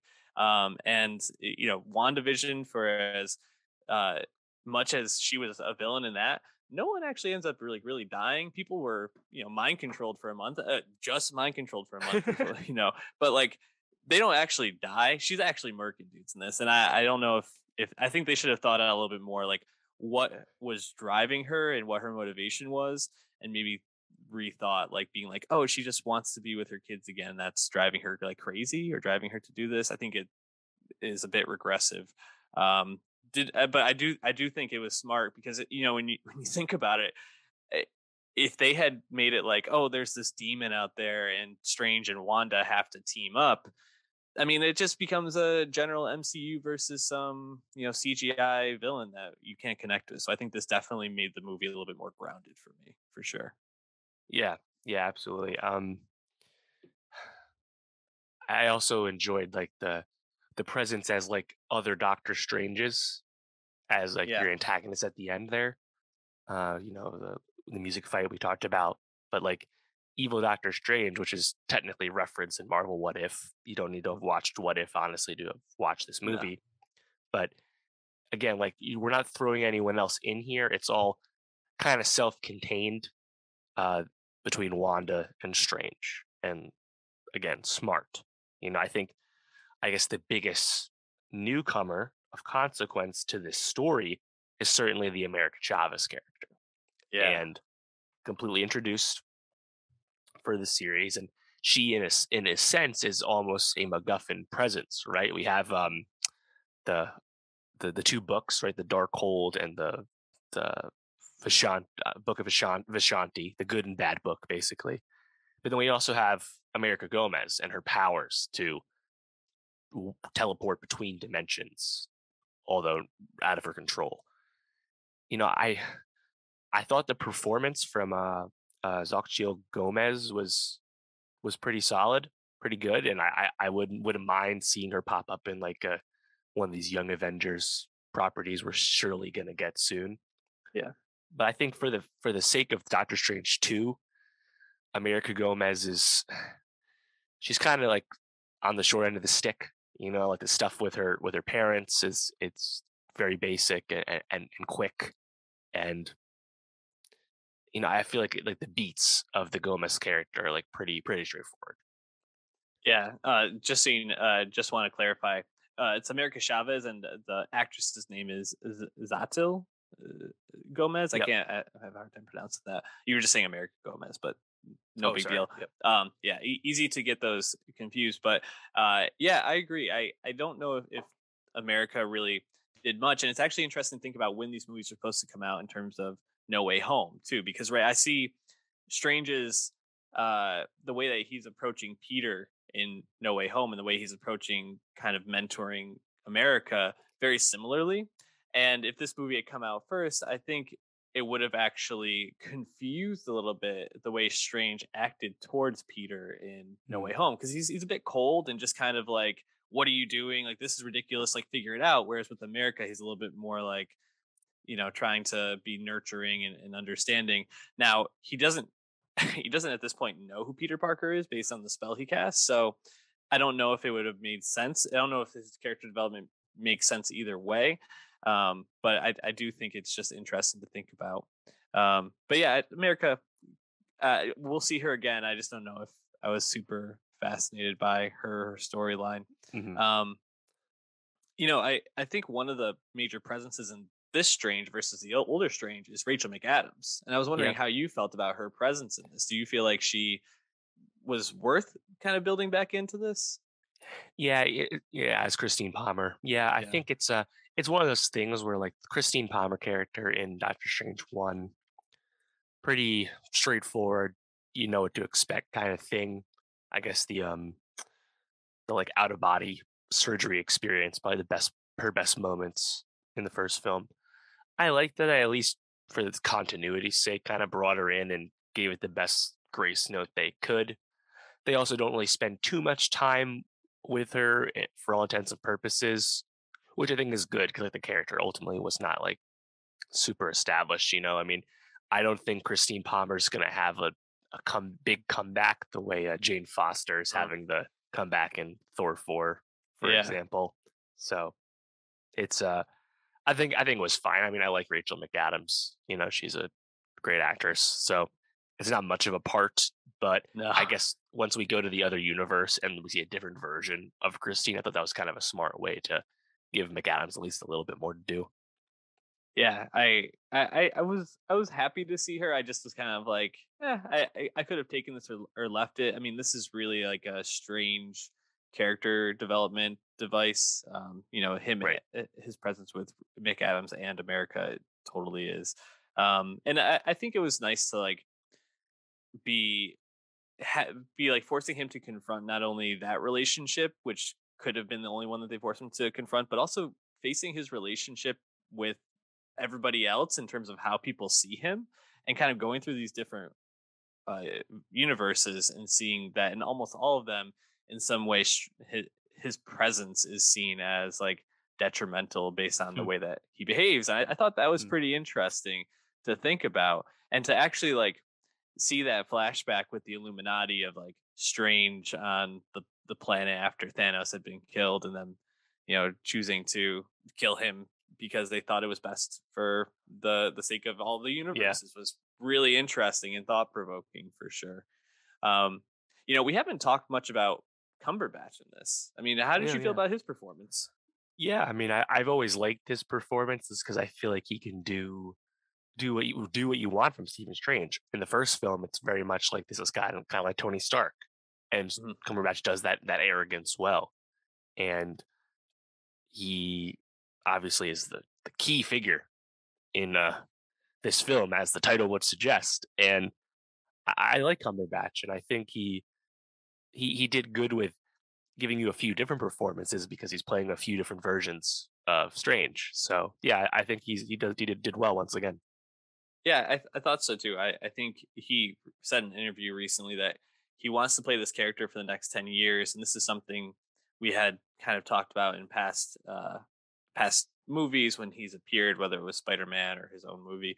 It's just like he seems primed at this point, especially as they're exploring more of the multiverses, to be Hmm. one of those tent pole heroes who might just be showing up in movies every once in a while as Right. people are traveling these universes, kind of taking on that new Stark type Right. perspective. And the, So and the post credit scene, of course, suggests more to come. And yeah, you know, I think for Benedict Cumberbatch, I think it actually works out because Benedict Cumberbatch works a lot, and he makes a lot of more independent movies, adult dramas, and stuff. And then he just pays all his bills with Doctor Strange. He actually seems to have really figured it out well, where he can balance both the creative and monetary sides of his career pretty well. yeah, I totally agree. And it's interesting to see him in get so much acclaim for Power of the Dog, and then jumping right back into MCU stuff. People are full of multitudes. You mentioned the after credit scene, which I think we can just touch on on quick, where Clea shows up. My understanding is Clea is like usually his like main love interest. Is that correct? Yeah, I think she Yeah. becomes the wife of Doctor Strange, and at one point becomes Sorcerer Supreme herself. And I mean, for Charlize me, Theron. Whew. Bi- so let's just back it up here. The MCU has introduced three complete A-listers in the last, 7 months. Harry Styles at the Mhm. end of Eternals, and then in this film, John Krasinski and Charlize Theron. Charlize Theron, the signature female action star in the last 10 years. Yep. Fucking dropping bags, man, taking names. I was very impressed. Like, Charlize Theron? Holy shit. Yeah, when she showed up, I was like, "Wow, that's a sign that they're really investing in this moving forward." So, really, really good stuff. Just real quick, I think one of the things I just wanted to touch on, and it actually doesn't have to be real quick. I think we should go more into it. Is the Illuminati were fucking chumps, bro.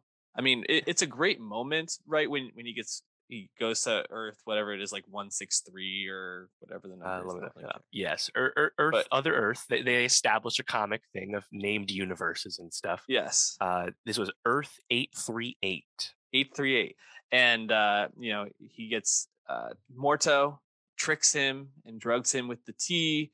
You can never trust Mordo, it seems, and brings him in front of the council, the Illuminati. And the Illuminati is Professor X and Reed Richards and Mordo and the other people you mentioned. Black Bolt, Captain Carter, and yes, Captain Carter, of course. A different Captain Marvel, played by Rambo. Yes, and so you got these characters, all incredibly powerful, and they just got so easily, dude. What chumps? Absolute chumps. On the other bogus. On the other hand, I enjoyed seeing it because there's been a lot of talk throughout the years, like when people do like March Madness brackets for Marvel characters, like, well, Wanda's always gonna win. She's the most powerful, and they actually finally did it. It's like, yeah, you know what? And like Strange said it himself. It's like between the Archer and the magical witch, it's an easy choice. They finally did it. They basically put their dick on the table and be like, you know what? This is like our most powerful person currently alive. And here you go. You get to see him manifested. So I actually didn't mind it. I really like seeing the in the mind scene between Wanda and Charles Xavier, because it's very reminiscent, of course, what we saw with the X-Men films that Patrick Stewart was in, of course. And a good way to have like her fight and defeat Professor X. I quite enjoyed it. Yeah, I completely agree. I do think it was. I wish they put up a little bit more of a fight. I mean, literally, like Reed Richards just that's going to be his strategy. He's the smartest guy in the universe. He's going to go up to this person who he knows is super powerful and just be like, "Come on, don't do this. You're better than this." And she just turns him into Zoodles, dude. Just turns him into Zoodles. It's tough. So there was a lot of they did some reshoots for this film, like they do for every blockbuster. However, there were some like rumors and suggestions that after No Way Home came out, or at least started getting test screened, and there was like a super warm response to Tobey Maguire and Garfield being in it, that they might have amped up the cameo factor for Doctor Strange 2. It's just kind of been suggested. We don't really know. I wonder how that might have been done, whether they maybe even added additional characters straight up and redid the fight, or added to it. I'm not really sure. It's a great hypothetical. I don't know if we'll ever find that out. But for something that's ultimately super fan servicey, and because this is a multiversal movie, honestly completely inconsequential, it's still pretty effective as fan service, right? Like I was anticipating it because they released a clip of the Illuminati, which is very famous in the comics, and I was like, oh, I wonder who it'll be at, because T'Challa is a famous member of the Illuminati in the comics. Obviously, we're not going to see that. So I'm like, who's it going to be? And then they had a Captain Carter, from What If, Haley Atwell, and a different Captain Marvel, Rambo. They had that also like picked out in like trailers and clips. So I was like, okay, we know about those. But seeing Black Bolt as the Inhumans from the Inhumans, pretty cool way to reintroduce the Inhumans after like the failed series and Agents of S.H.I.E.L.D. and all that. Wow, okay. Krasinski, though, as Reed Richards, Mr. Fantastic, completion of numerous years of fan casting for the character. It actually happened. There it is. And then they actually brought back Stewart again as Professor X. I was like, wow, they really delivered in this department. And like you said, the fight's pretty brief. Perhaps that's kind of by necessity with the film. You can't really have this complete detour with all these other people that don't really matter. I get it. But for the fan service angle, I thought it was still pretty awesome.